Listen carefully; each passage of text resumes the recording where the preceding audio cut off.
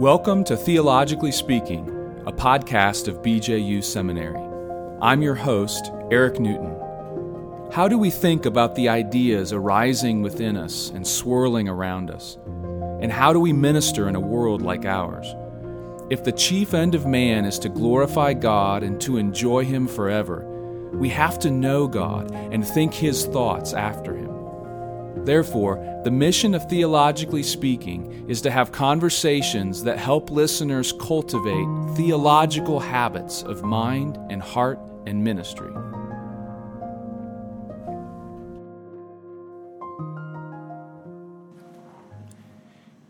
In a recent podcast, Dr. Troy Manning of Bibles International suggested that the two great needs in missions today are theological education and Bible translation. And he and I had the privilege of discussing the latter of those. And today I'm really grateful to have with me Dr. Joel Arnold to discuss the first of those. Joel is a 2011 PhD grad from BJU Seminary, and for the past several years he's served as a missionary professor at Bob Jones Memorial Bible College in Metro Manila, Philippines. Joel and his wife Sarah have 4 children. He has a website, joelarnold.com. And he is joining me today, actually here from the States. So, Joel, thank you so much for taking the time to have this conversation on Theologically Speaking. Thank you. I've already enjoyed listening to your other conversations. I'm a follower of the podcast, and I'm delighted to join with you this way. Let's start off here very simply. Tell us a little bit about yourself and what you do and how long you've been in the Philippines, that sort of thing. That's great. So I'm grateful looking back my educational time at BJU and the way that prepared me for what I do now, which is essentially the same thing, just in a cross-cultural context. So now I am seeking to train young men and women, and that's both undergrad level up into the seminary level. That's local in Quezon City, which is our college, part of Metro Manila. And that ministry's been there for 30 years. I just get to step in, build on the hard work of people that came before. And then other things that happen, I get to travel, at least before 2020, I did a lot of traveling around Southeast Asia and within the Philippines and other countries too. I love that. A lot of block classes. I'll jump into a place and hold a 7-week block class or 7-day block class and things like that. And then one other piece is a lot of teaching online before 2020 also. So there's a program that I've worked on together with Dr. Kevin Eberlin offering doctoral level classes. And the guys on that, since it's all online, are all over the world. Southeast Asia primarily, but other places too. So that's my delight. I love being able to teach and invest in young men and women, and particularly investing in young men for the ministry. Yeah, that's great. And remind me, when did you first arrive in the Philippines? How many years has that been? Great. 2013. Okay. So altogether coming up on about 8 years, depending on how you count it. Okay. Before we get to our topic specifically, maybe just one other question in terms of you and family ministry. Unlike probably most of us, you've experienced, you mentioned 2020 and the irregularity of it. You've experienced the pandemic in more than one place. You're in the United States now, but you were in the Philippines, have been in the Philippines most of the last 12 months. Any reflections on, being a Christian husband, father, missionary teacher during the pandemic? Yeah, it was very intriguing, I think, to see the differences in cultural responses. I'm on social media and I read American stories. So you see that side of it. And then in the Philippines, there would be a different response to that. We were actually in Hong Kong the week before everything really hit or started going worldwide. And so kind of watching the response there and then talking to other missionary friends around the world. Anyway, it's very fascinating how much this gets put through the lens of culture, and different groups of people respond in very different ways. Specifically for us in the Philippines, working through with our kids, it was a really strong lockdown. There was a couple of months, maybe 4 or 5 months, where our kids didn't go outside the house at all. And that wasn't our choice. Right. So, how to work with that with them so that there's no sense of, I don't know, frustration with that. Okay, this is God's direction for us right now, and we're content with that. So I wanted to be really careful about how I talked about it in front of them, and then just processing this for them. I was desperate for them that they would look back on this 10 years from now and remember how God provided and God directed. And he did. So those are some reflections. Yeah, that's good. Thank you. Well, we're going to talk about cross-cultural theological education. And you've mentioned some of the avenues that God has enabled you to travel down in relation to that over the past decade or so. How about we start with this? Let's imagine somebody graduating from seminary next year and he's evaluating his opportunities. We have listeners who are in seminary. We have listeners who are pastors and they're, training young men in their own ministries and trying to help guide people in discerning what the Lord might have for them in the future. And all of us, have this desire to see the Great Commission played out and be accomplished and participate in that in one form or another. So if somebody's evaluating his opportunities, maybe kind of the position that you were 12, 15 years ago, is there a reason to prefer theological education outside of the U.S. or some form of cross-cultural teaching? Is that preferable? Right. I mean, I'll start this direction for myself. I feel very privileged to get to do this. And one of the reasons is I just think there are things that you get to do right away. And certainly that accumulates as you get more years and more experience and language learning, things like that. But you get to do things that I don't feel like I would get those same opportunities in the U.S. If we want to see how theology is applied and lived out in different contexts and in different scenarios, it's really beautiful to watch some of those cultural differences and to see the same truths applied in different ways, and then to become part of that. And then kind of, I feel like sitting on the front lines is just delightful. With my Filipino brothers and sisters in our church and seeing how God is using them, I love being part of that. So I would say that, in terms of just opportunities, it's something to jump for. Yeah. And I feel very much privileged with it. But I'll give another concept here. And so I'm thinking from a concept from finance. There's this concept of arbitrage, where somebody looks around and they see, say Venezuela, the price of oil is really low because they have a lot of it. You go somewhere else like the Philippines or Hawaii and it's really expensive. And so arbitrage, you balance those imbalances out and you try to bring it from one place to another. And my vision or framework I would use for the Great Commission is that Christians are supposed to look around the world for things like that in the sense of imbalances. And the Great Commission is to say, don't just be in an enclave somewhere where I'm surrounded strictly only by Christians, and therefore we feel safe and we just don't worry about some other imbalance somewhere else. Yeah. In terms of theological education, the American context, and I'm a beneficiary of this, is just really wealthy. Almost an embarrassing riches. That's fine. That's financial too, but it extends out into the areas of religious resources, educational resources. The books that we can buy, but also just the ease of the colleges and seminaries we can attend. It's just a lot of wealth. So I'll hear about, a small or mid-sized church looking for a pastor, and they get 8 guys apply with doctorates. That's great. I support it and I applaud it and I'm grateful for it because I value this and I've given my life to theological education. At the same time, you wish that you could pick up some of that and arbitrage, move it across to somewhere else and see some of those riches shared. Yeah. And I think that's kind of the vision of what you're pursuing with theological education in some of these contexts, where you can go in, taking some of the things that I've richly benefited from by other people's investment in me, and you're able to go somewhere and hand off some of that information.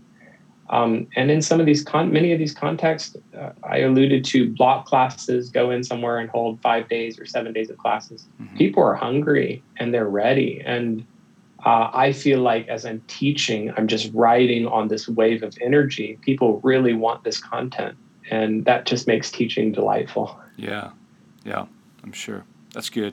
Is it, how different is it? You know, we talk about you've been educated in the United States, obviously, and now have several years of experience doing this cross-culturally, not just in the Philippines and not just to Filipinos, as I understand it. How different is it to teach theology cross-culturally? Do you feel like there are significant differences in your methods, your content, your approach, and maybe has that changed and developed even as you've been in the Philippines over the past few years? It's good. Okay, so I'll kind of go opposite directions here. I'll start out this direction. So there are a lot of cases where I go in as a cultural outsider. I just arrive in Hong Kong. I just arrive in a context and I don't know the context. I'm a guest. Mm-hmm.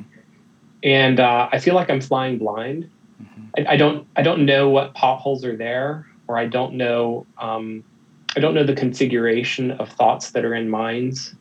So you feel very much flying blind, as opposed to being in the Philippines or in a home context where you kind of feel like you know the map a little better. Right. And if I compare that to, so the Philippines is an English-speaking country, we get a lot of guests coming in, not just at BJNDC, but lots of other things happening, seminars and conferences from American pastors coming across. I'm grateful for that. And those things really are a blessing and a help. It's a privilege that we have that kind of thing going on. Mm-hmm. It is interesting when guests come in to watch, and there will be comments or maybe an illustration or something that's just really, really culturally distracting. Maybe they mention an amount of money or something like that, and you kind of you cringe inside a little bit. And that may be in comparison to like one of my coworkers that's been there for 20 or 30 years, and they know how to make the applications that fit the context. Of course, the Olympians on this in every context, they're going to be the people that are from there. So, the Filipino pastors and teachers are just going to nail it. They're going to know exactly the idiom, right where to go. Yeah. So that's that. And it really does make a difference if you're coming in blind and you don't know anything about the context. Yeah. I'm going to go the other direction now, though, which is there are times, or are discussions in missiology about like a contextualized theology. Right. So we need to have Filipino theology or Asian theology or African contextualized theology and those types of things. Again, I applaud it in the sense that I am glad for people all over the world. We need to participate in the theological conversation. Right. And they will bring an interesting perspective. They will ask questions we would never think to ask. Mm-hmm. So that's great. But I'm continually astounded in my own teaching, and I would say just the passage of time increases this, how not dissimilar, how just consistent continuous theology is across these different contexts. Yeah. So that a theological concept that has currency and helps shape our thought or answer human questions or needs or problems. In the US, it's exactly the same answer in the Philippines. You might phrase it differently. You might use a different illustration. Mm-hmm. But the Word of God speaks to human hearts. And I guess a piece of this or a component of this in my mind is that to describe me as a human, I mean, you could describe me as male, American, race, whatever. But the most basic categories for me are that I'm a human being made in God's image, broken by the fall, restored by the cross. And those things are universal. Right. So because we look across at each other as humans, we compare to one another, we highlight the differences. Okay, here's race, here's culture, here's background. But those core things are they're so basic to my nature and my being, and those things don't change, that you really can take the core theology and just carry it across. Yeah. And the last concept I'll throw in here is questions. I do think if there are going to be differences, there might be questions, differences in the questions you ask. So in an American context, you might not think to ask certain questions that Filipinos might ask. And I see that. I probably collect 100 questions from my students every week. It's just the way my classes are set up. And so I'm reading tons of these questions. So there's probably a 5 or 7 or 10% of those questions that I think that has a little bit of a contextual angle to it. Mm-hmm. But it really is like that 5%. And the 95%, you look at it and you think, yeah, this is just we're fellow humans. We're asking the same questions because the core is the same. Yeah, that's good. Yeah, I find myself saying that more and more, I think, to my students, that what we have in common is so much greater than what distinguishes us. And you could take that, I suppose, in a reductionist direction and try to level all differences in an unhelpful way or broad brush people or the past. And we don't want to do that. But yeah, absolutely, to be made in God's image, to be sinners, to be people who are level at the foot of the cross. That's the message of the Bible, and that's the identity of us as believers. So that fit, I think makes sense. I wonder if some of the contextualization, sincere as it may be, I think we should grant that it tends to sort of, if you think in New Testament Greek, focus maybe on some of the accent marks, which are important and sometimes crucial, but maybe not put at times enough emphasis on the actual text itself. Now, somebody could be listening to this and say, okay, I'm listening to Joel, kind of front lines. He's flying to this place and teaching for 5 days, and these people are just, they're just so ready and hungry. And it maybe this is everything, in terms of mission work or in terms of what the church should be investing in. Maybe everybody should be a cross-cultural theological educator. So I think we should ask the question, is this a panacea? Is this the primary way we ought to be doing missions, or is there something else to be said? Is there more nuance than that? Yeah, I'll go through there are a couple of concepts that occur to me with that.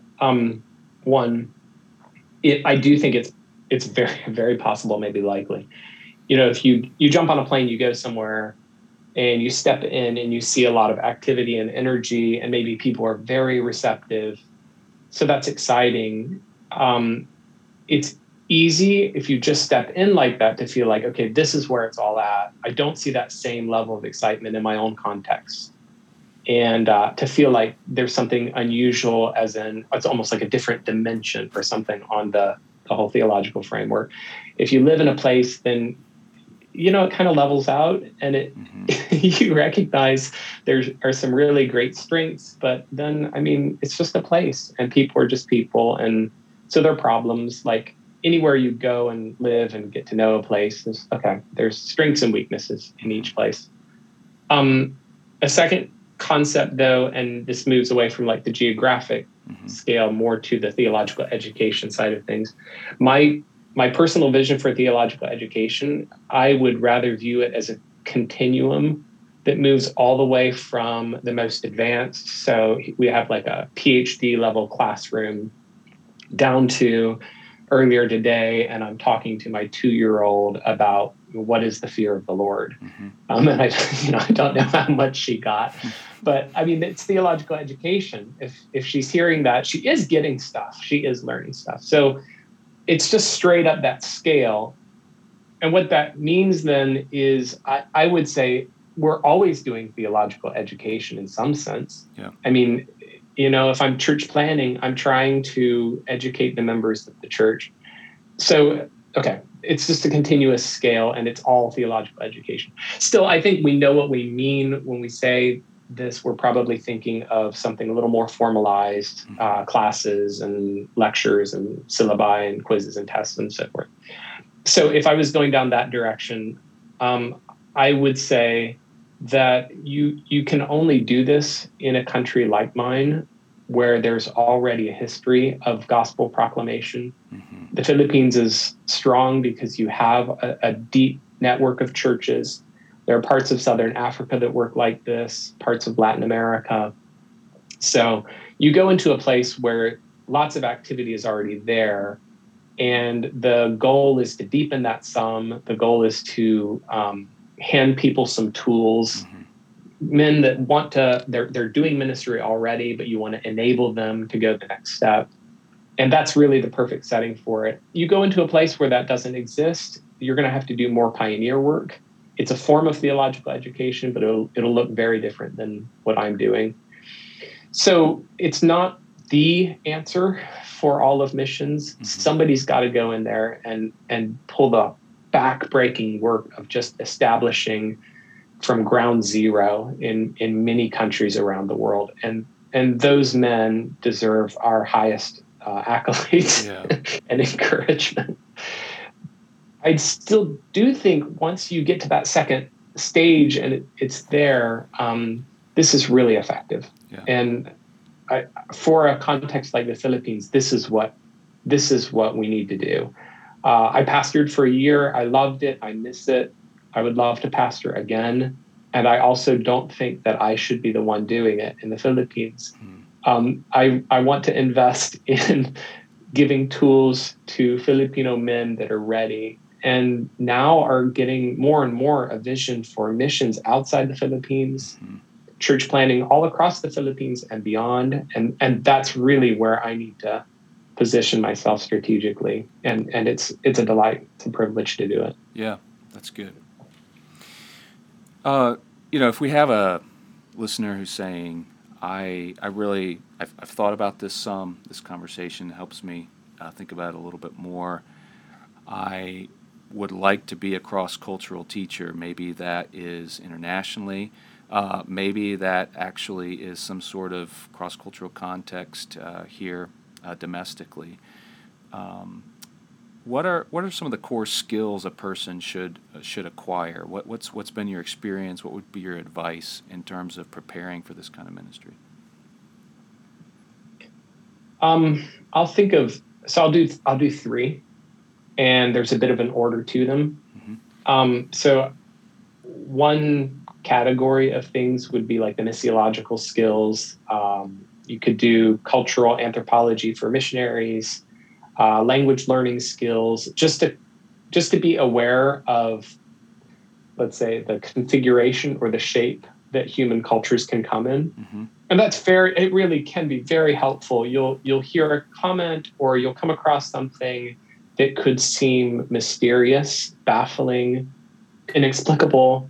And then if you know the category for it, it makes a lot of sense. You're looking at it now and going, okay, I'm seeing collectivism here. I'm seeing an external locus of control. You just have some categories for this, and you kind of know where to put those things. It even helps you, and this is important, it helps you realize that your birth culture or the culture of your upbringing is not the only configuration of how to get things done. It's not the only proper answer. So it kind of, it presets your thinking away from culturalism, and to recognize that there are other ways that people can think, and those are entirely valid, equally valid. Yeah. But that maybe gets all the focus. That's category one. I would actually say more so would be the second category that comes to my mind. And that's just a robust, solid theological education. Yeah. And that's going to be critical because you have to know not just, we have to recognize what Scripture says, but we also have to recognize what it doesn't say, and know the configuration of that also, like let's say in a biblical theology framework, to realize, okay, here was the application of that biblical idea in my context. You encounter it in another context and it looks really different.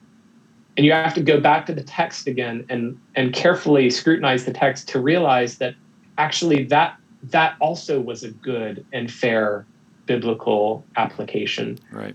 You never saw it in the text before you kind of shortcut. It's like, here it was, and that goes straight across to the way we did it. Mm-hmm. And you start to realize people are applying the text validly and legitimately with different situations, different questions. There might be different outcomes. So knowing that, and having a robust enough understanding of the text also to answer questions you've never encountered before, particularly in the initial years. Mm-hmm. People ask you certain things, and that's kind of off the grid of the way that you were educated. You have to know, what does the text say, what does it not say, and where can we go with that? Yeah. But my third category, in terms of how would a person prepare and be effective for cross-cultural ministry, I would take it one more layer, and that would be personal appropriation of the truth, mm-hmm. by which I just mean sanctification. Mm-hmm. So, sometimes there's a category out there or a label out there, the ugly American. Somebody comes in and, you can come in kind of triumphalist. Okay, I'm going to solve this problem, or, not really learning culturally. Yeah. And having the skill of humility and teachability, which is something I'm having to daily learn. It never ends. Mm-hmm. And that goes a really long way, particularly language learning. I mean, the initial years of language learning, you're going to feel like a child, and you're going to feel like a child for several years, and it never ends, because you always are hearing expressions or cultural references or an idea, and you don't, you lose it. You don't, I didn't hear what, you just lose the train of thought. You can't follow the conversation because something went by and went past your language skills. You have to get really good at feeling stupid, because you will feel stupid all the time. But then learning from your Christian brothers and sisters, and being taught by them. I love that. That again is a delight, just to fellowship and the deep relationships that come out of that. To be teachable it's a privilege, it's a delight, even while it's hard. So anyway, those three start out with the cultural learning concepts, but that almost might be the most surface. Second, theological education in a robust way. And then third, personal sanctification, humility, being willing to learn and feel stupid a lot of the time. Yeah, that's good. I was thinking on that third point of something in C.S. Lewis's The Magician's Nephew. I think maybe the narrator says something to the effect of, how you view things depends on where you're standing, so your perspective, your point of view. But it also depends on what sort of person you are. And so it sounds to me, what you're saying is sort of like there needs to be a runway, not that you master the Christian life before you head off cross-culturally, but there's a runway of a pursuit of Christ, a humility, a denial of self that that you really needs to ramp up toward missions, and not just hopefully start somewhere in the middle of missions, after you arrive. Well, we might have time for just one more question. This has been really helpful, Joel. Maybe you could share with us an anecdote or two, an experience that come to mind that would be motivational. How can we think this way? And these are real people. These aren't just concepts we're talking about, that would ignite our interest and help our interest come to life in the great work of the gospel through this kind of theological education. Yeah, I can definitely run out the rest of the time with that. So maybe I'll try painting a couple of pictures. So here's one. We were in southern Palawan, which is this long, thin, like mountainous spine on the southern part of the Philippines. There's a church there, just a very solid, excellent church, pastored by a BJU grad, Pastor Jethro Malakau. Mm-hmm. So we spent a couple of months there, I think 3 or 4 months there when we were initially learning Tagalog, and it was extremely helpful for us, and also just a delight to be part of that church for those months.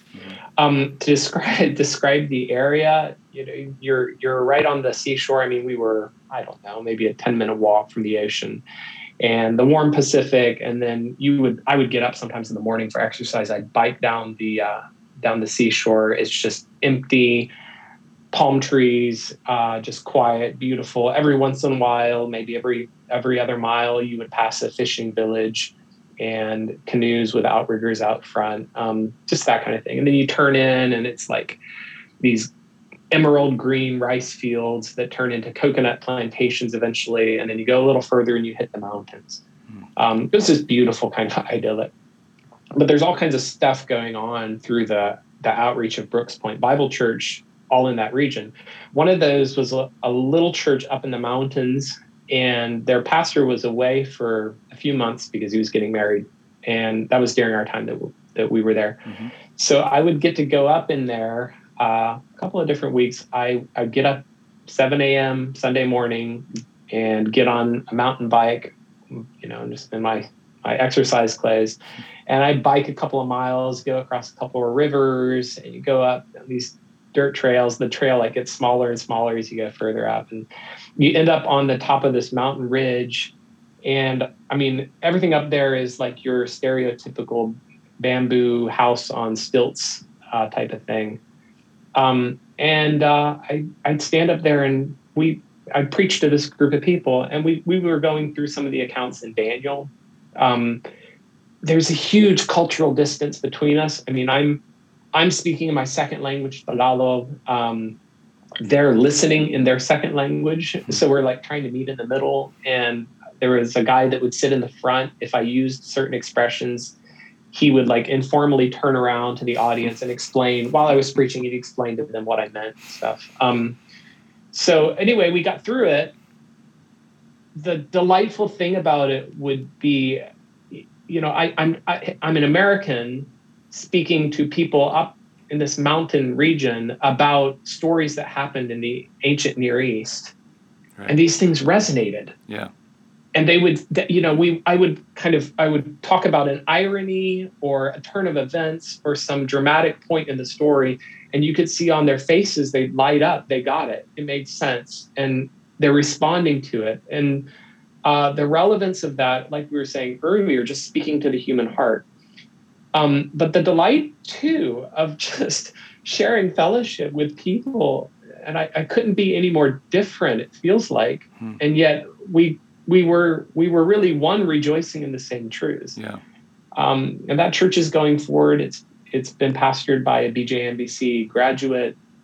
So that just a delight to be part of that and step into those kinds of privileges. Those are the times when I stand there and I think, how on earth did I get here, that I get to do this?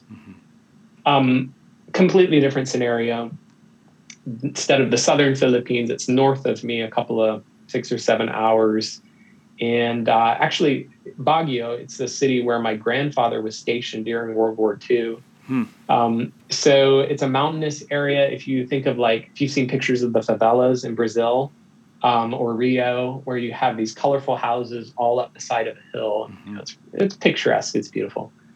And the guys that were coming in were coming from, some of them 5 or 6 hours away. They would ride in on their motorcycles. They're coming from places that may not have any electricity, any internet. And so they would be loading up anything I could give them on little USB drives because they weren't going to be able to connect into the internet once they went back and that kind of thing. But I think I had 20 or 30 guys. We spent 5 days together talking through the Holy Spirit, salvation, the doctrine of Christ. It was 6 hours a day, so it was mentally exhausting. And they're asking me these great questions. I'm having to think, and but at the end of the day, thinking about the doctrine of Christology and salvation for 6 hours. I mean, my heart's just on fire and overflowing. And every day I would finish my time, a little goofy routine. I'd walk back home, maybe a mile and a half or something. And I would always buy myself a little Coke and a Snickers bar. And that was my little personal reward as I'm walking home. And, I'm tired, worn out, but just rejoicing, walking along with my Snickers bar. And I just think, I'm glad, ironically, I'm glad my friends don't know about this, because then I'd have to share the privilege. Because this is just so much fun. This is where it's at. And I'm just really glad I get to do this.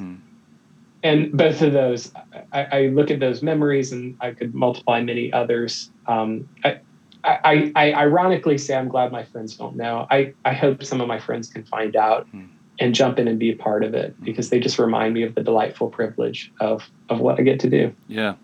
Well, the secret's out. That's great.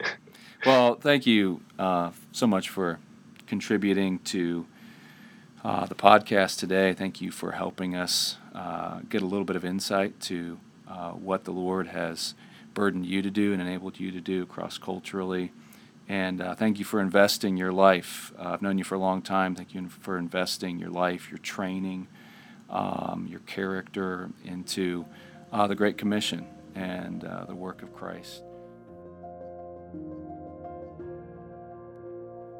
Thank you for joining us for this episode of Theologically Speaking. We trust that in the coming days, God will count you worthy of your calling and fulfill every desire for goodness and the work of faith with power, so that the name of our Lord Jesus will be glorified in you and you in Him, according to the grace of our God and the Lord Jesus Christ.